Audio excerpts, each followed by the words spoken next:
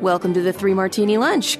Grab a stool next to Greg Columbus of Radio America and Jim Garrity of National Review. Three Martinis coming up. So glad you're here for the Monday edition of the Three Martini Lunch, brought to you today by Plexiderm. Visit tryplexiderm.com. Pull up a stool. We got a lot to talk about, and none of it's good. We could mention that the Bears won Thursday night, the Jets won yesterday. Jim, lots of field goals in your game, but it's the extra point that made the difference. It did. And let me just observe that, when you hear, the team scored 21 points, okay, my sons were endlessly amused by the fact that usually I think, okay, they scored, 3 touchdowns. No, the Jets gave up 7 field goals, and the Dolphins kicked or missed on an 8th. So I believe his leg was worn out by the end of the game.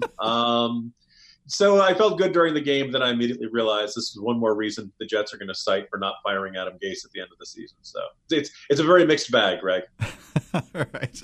Well, our martinis are not a mixed bag. We've got 2 bads and a crazy here. So let's just dive right in. And we start with the Washington Post. And this time it's for what the Washington Post is actually writing. We're not actually upset with the Washington Post this time. So the Post can be glad about that for a moment.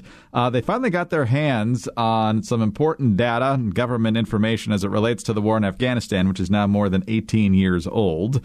And it's not looking like we've been dealt an honest hand by our government for most of that time about what's been happening and what the outlook is for Afghanistan. Here's just a couple of excerpts. A confidential trove of government documents obtained by the Washington Post reveals that senior U.S. officials failed to tell the truth about the war in Afghanistan throughout the 18-year campaign, making rosy pronouncements they knew to be false and hiding unmistakable evidence the war had become unwinnable. Douglas Lute quoted now, a 3-star Army general who served as the White House Afghan czar during both the Bush and Obama administrations. Quote, "We were devoid of a fundamental understanding of Afghanistan. We didn't know what we were doing," he told interviewers for the government in 2015. "What are we trying to do here? We didn't have the foggiest notion of what we were undertaking." More. This deals with deceiving the public. Bob Crowley, an Army colonel who served as a senior counterinsurgency advisor to the military commanders in 2013 and 14. Every data point was altered to present the best possible picture. Surveys, for instance, were totally unreliable but reinforced that everything we were doing was right, and we became a self-licking ice cream cone. That's quite an imagery. And finally, Jim, as you talked about in the Jolt today and as we've talked about over the years, all sorts of money being spent that didn't need to be spent. One unnamed executive with the U.S. Agency for International Development guessed that 90% of what they spent was overkill. Quote, "We lost objectivity. We were given money, told to spend it, and we did without reason." So, Jim, we've been lied to. Big surprise. The government does that all the time. But when we see just how bleak our efforts have been in Afghanistan for 18 years now, it's pretty jarring. It is. By the way, if you want to find something of a silver lining to an otherwise very bad martini, you can make the observation that the Washington Post obtained this information legally. They filed a Freedom of Information Act. Now, it's worth noting, to a little bit of background here, I've written about the Special Inspector General for Afghan Reconstruction quite a few years now. They generally put out these reports that were really interesting, really detailed, and generally pretty grim about how Afghan reconstruction was going. This includes both military spending, but also a lot of foreign aid, development of trying to develop civil society, engineering, power plants, you name it. If the U.S. taxpayer is spending money in Afghanistan, this inspector general had authority to investigate and dig into it and make sure it was being spent appropriately. And every maybe 6 months or so, they would come out with some new report, and generally the news was pretty bad. Either, you could point to bad contractors, you could point to, I think a lot of the blame falls at the feet of certainly the Afghan government and maybe some of the Afghan people. But this is all part of a separate project that they started after a few years, wanting to do something on lessons learned. And a lot of this was quotes from people that were asking people, sometimes in government, sometimes they had just left government, what did you learn the hard way? And they got some very blunt answers. And I think that none of it was technically classified, but it was collected under the assumption it would not be made public. When the Post filed its Freedom of Information Act request, a couple of people wanted to retroactively classify some of their comments, and some of the stuff got taken out with a black marker. I feel a little bad for the people who are quoted in this because they were basically told this is confidential for help shape U.S. policy, and now it's out there for the world to see. But on the other hand, this is information the American public probably deserved to know all along. Now, if you've been paying attention, you're kind of shocked to hear about the dishonesty, but you're not entirely shocked. This is something that's very common for almost every government, of every administration. And it points to problems in the Bush administration, the Obama administration, continuing into the Trump administration. No government likes to admit, hey, we're doing a bad job. Hey, the war is not going the way we wanted it to. Hey, we're rebuilding stuff, but the Taliban or other factions and warlords are blowing this stuff up as fast as we can. Ideally, this would force a much more serious conversation about what we want to do in Afghanistan, what we can realistically expect to do in Afghanistan, and whether it is worth continuing a U.S. military presence in that country beyond the 18 years that it has been and the next couple of years we're set for. I go back and forth on this. On the one hand, this is an indictment of 3 consecutive administrations and the Pentagon for not leveling with the American people and not being honest about the kind of problems we were facing and constantly promising we were, within the coming year, we're going to turn the corner and it's going to be really different. Most years, year to year, you really didn't see that much improvement. On the other hand, I have no illusions that if the United States leaves Afghanistan, things will get worse. You will see more young girls with acid thrown in their faces. You will see the Taliban return to power. And it very well could become an incubator once again for Islamist terror. And we will end up right back where we started with on September 10th, 2001. So, it is a bad situation. I hope this gets the serious discussion that it deserves. Based on what we've seen in the past Democratic presidential debates and what we've seen from the president on this, I'm not expecting it. And we're going to continue to muddle through, never quite committing to what kind of policy we want to have in Afghanistan.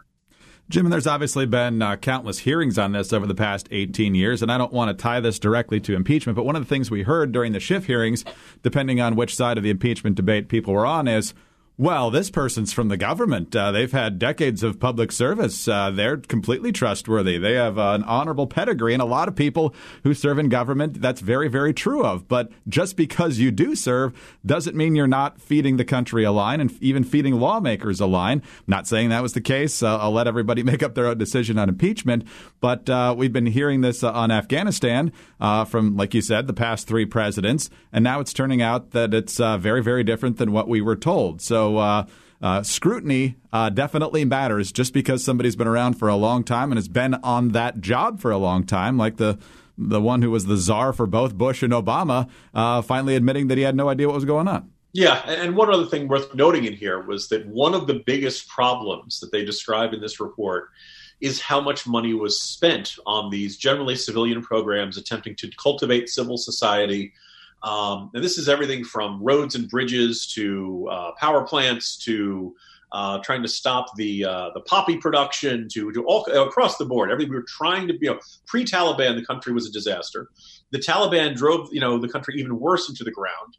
And it's worth noting, if you go back and read the history of Afghanistan, with a lot of Afghans greeted the Taliban as, finally, we're going to have some law and order in here, and it's not going to be quite so corrupt. I mean, there was a time when Afghans really believed the Taliban were going to be the good guys. So we went into probably the worst possible situation in the world. There's a part of me that says we shouldn't be too hard on ourselves, not just the experiences of the Soviets and the British Empire and everybody else who's gone into Afghanistan, all the different times it's been called the graveyard of empires. We were trying to build something we were trying to plant a crop in a soil that was just never going to meant to grow there.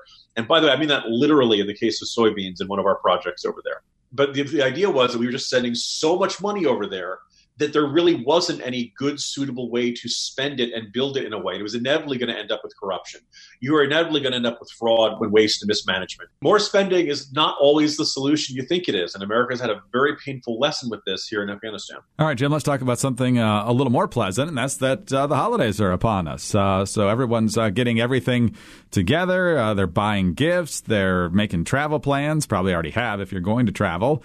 And family and friends are going to be gathering together at parties and other events. And so pictures are going to be taken and videos are going to be taken. And you'll see lots of laughs and smiles and also under eye bags and wrinkles and crow's feet. Yeah, unfortunately, that's part of getting older.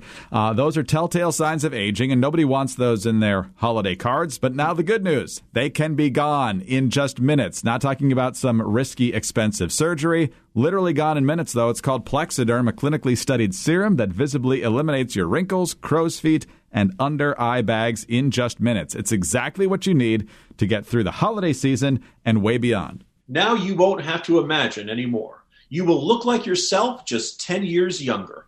Plexiderm can give you the confidence you need to face that judgmental family member.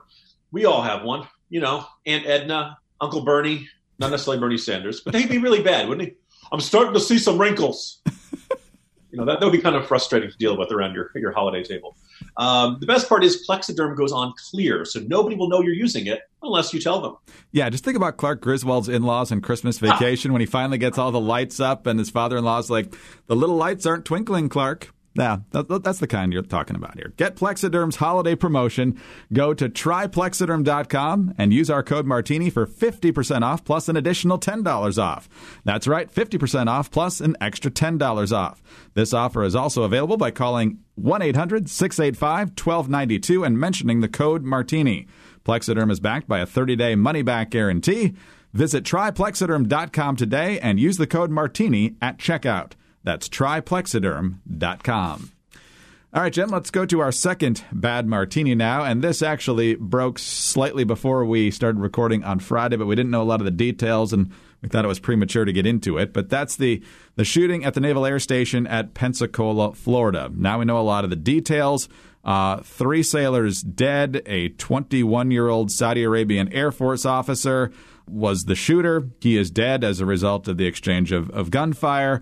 The 3 that were killed are heroes because they charged the shooter and made sure there weren't a lot more deaths. And a lot of the officials say, literally, if they hadn't done that, there would have been a much, much worse situation. And now there's a investigation going on, and the FBI is treating it as an act of terror. The CNN story I'm looking at is acting like it's kind of a tenuous theory that this is an act of terrorism. But if you go deeper in the story, you find out that the Twitter account linked to this shooter just before the attack declared hate for Americans because of their crimes against Muslim, also repurposing words used by bin Laden and Anwar al-Awlaki. There's also been reports that he had friends over to show videos of mass shootings from times past here in the United States and perhaps elsewhere. And there's also believed to be other writings about just how radicalized this person was. So I'm not sure why there's all this mystery as to whether or not it should be a terrorism investigation. But, Jim, you've got a lot of folks talking about now how many Air Force or military people from Saudi Arabia should we be training? Does the vetting of that need to be tougher? Lots of questions going on here. But in the end, we've got a terrorist attack, it appears, at Pensacola, and 3 heroes worth remembering.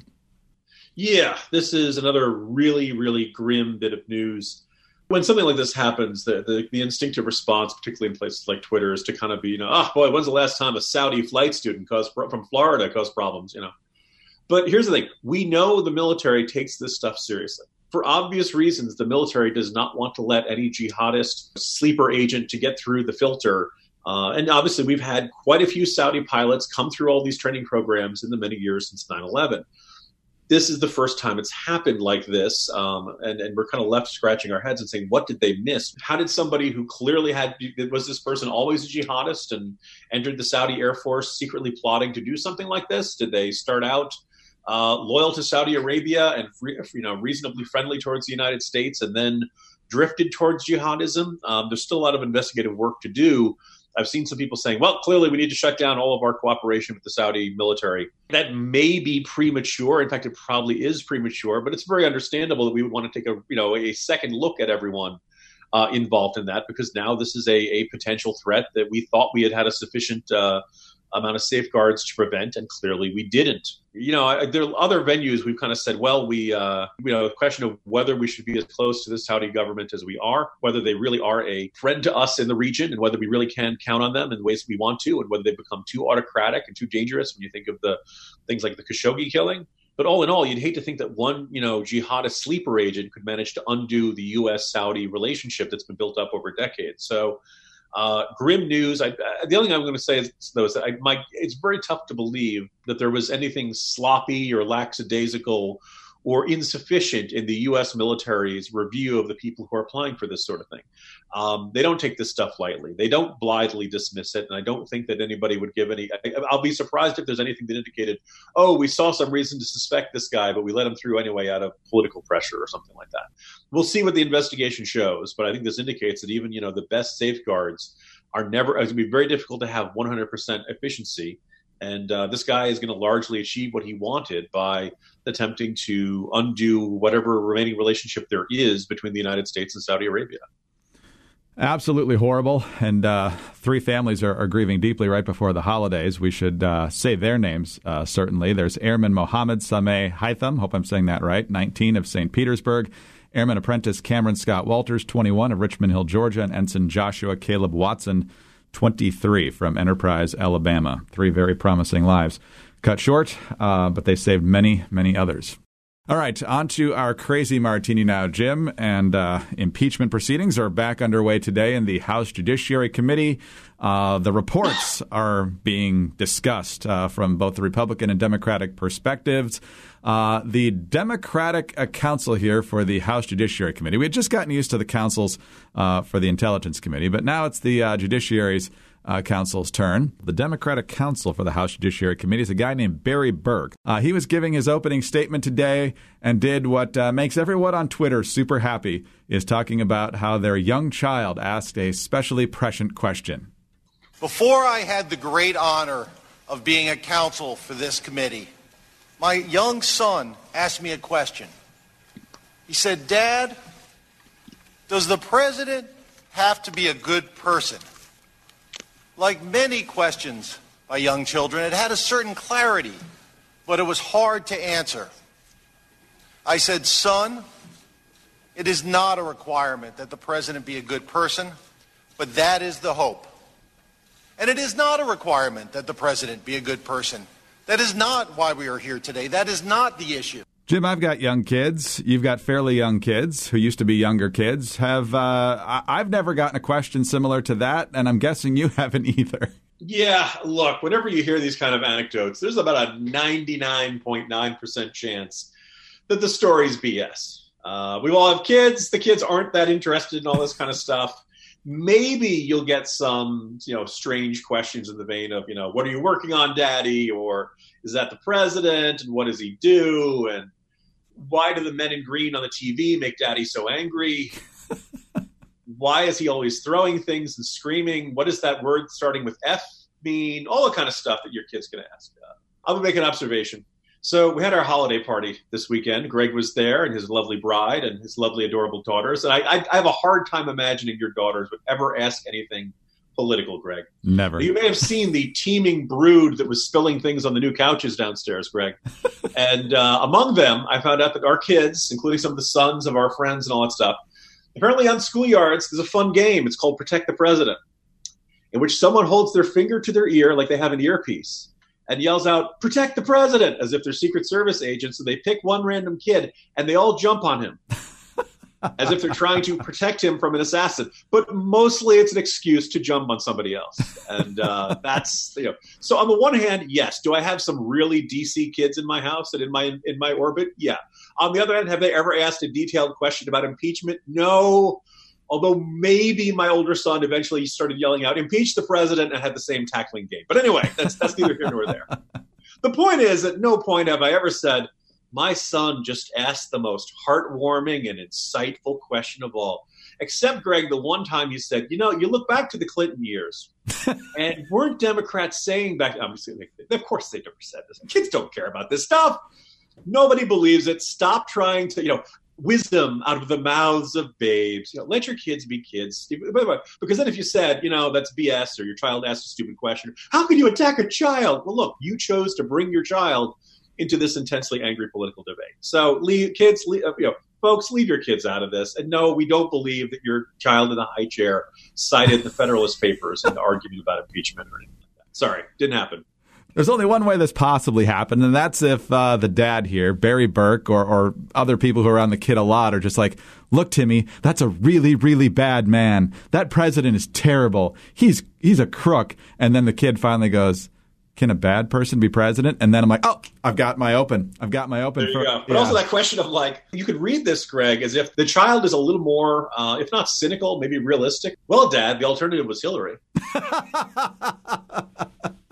I mean, you could write, if I were writing for Saturday Night Live, you could have that kind of precocious, look, Dad, if your party hadn't nominated somebody so thoroughly unlikable and a crook, where were the reinforcements at Benghazi, Dad? But what about her emails, Dad? Anyway, it was locker room talk, Dad. Anyway, the gist being, keep your kids out of politics, folks. And here's the, if you have to make up conversations, if you have to cite imaginary conversations with your kid to make your point, it's probably not a particularly strong argument. No. And after that diatribe about the Hillary Clinton campaign, he put his plastic spoon back into his mushy Cheerios and made barking noises or something, I want to be a dinosaur when I grow up.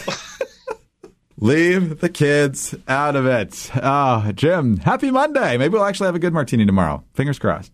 Oh, thank God it's Friday, Greg. Jim Garrity, National Review. I'm Greg Corombos, Radio America. Thank you for being with us today. We'll try to have happier news for you tomorrow. No promises, though. In the meantime, go to triplexiderm.com and get that great 50% off plus an additional $10 off deal. Triplexiderm.com. Subscribe to the podcast. Please leave us a nice review if you enjoy us. And tune in again on Tuesday for the next Three Martini Lunch.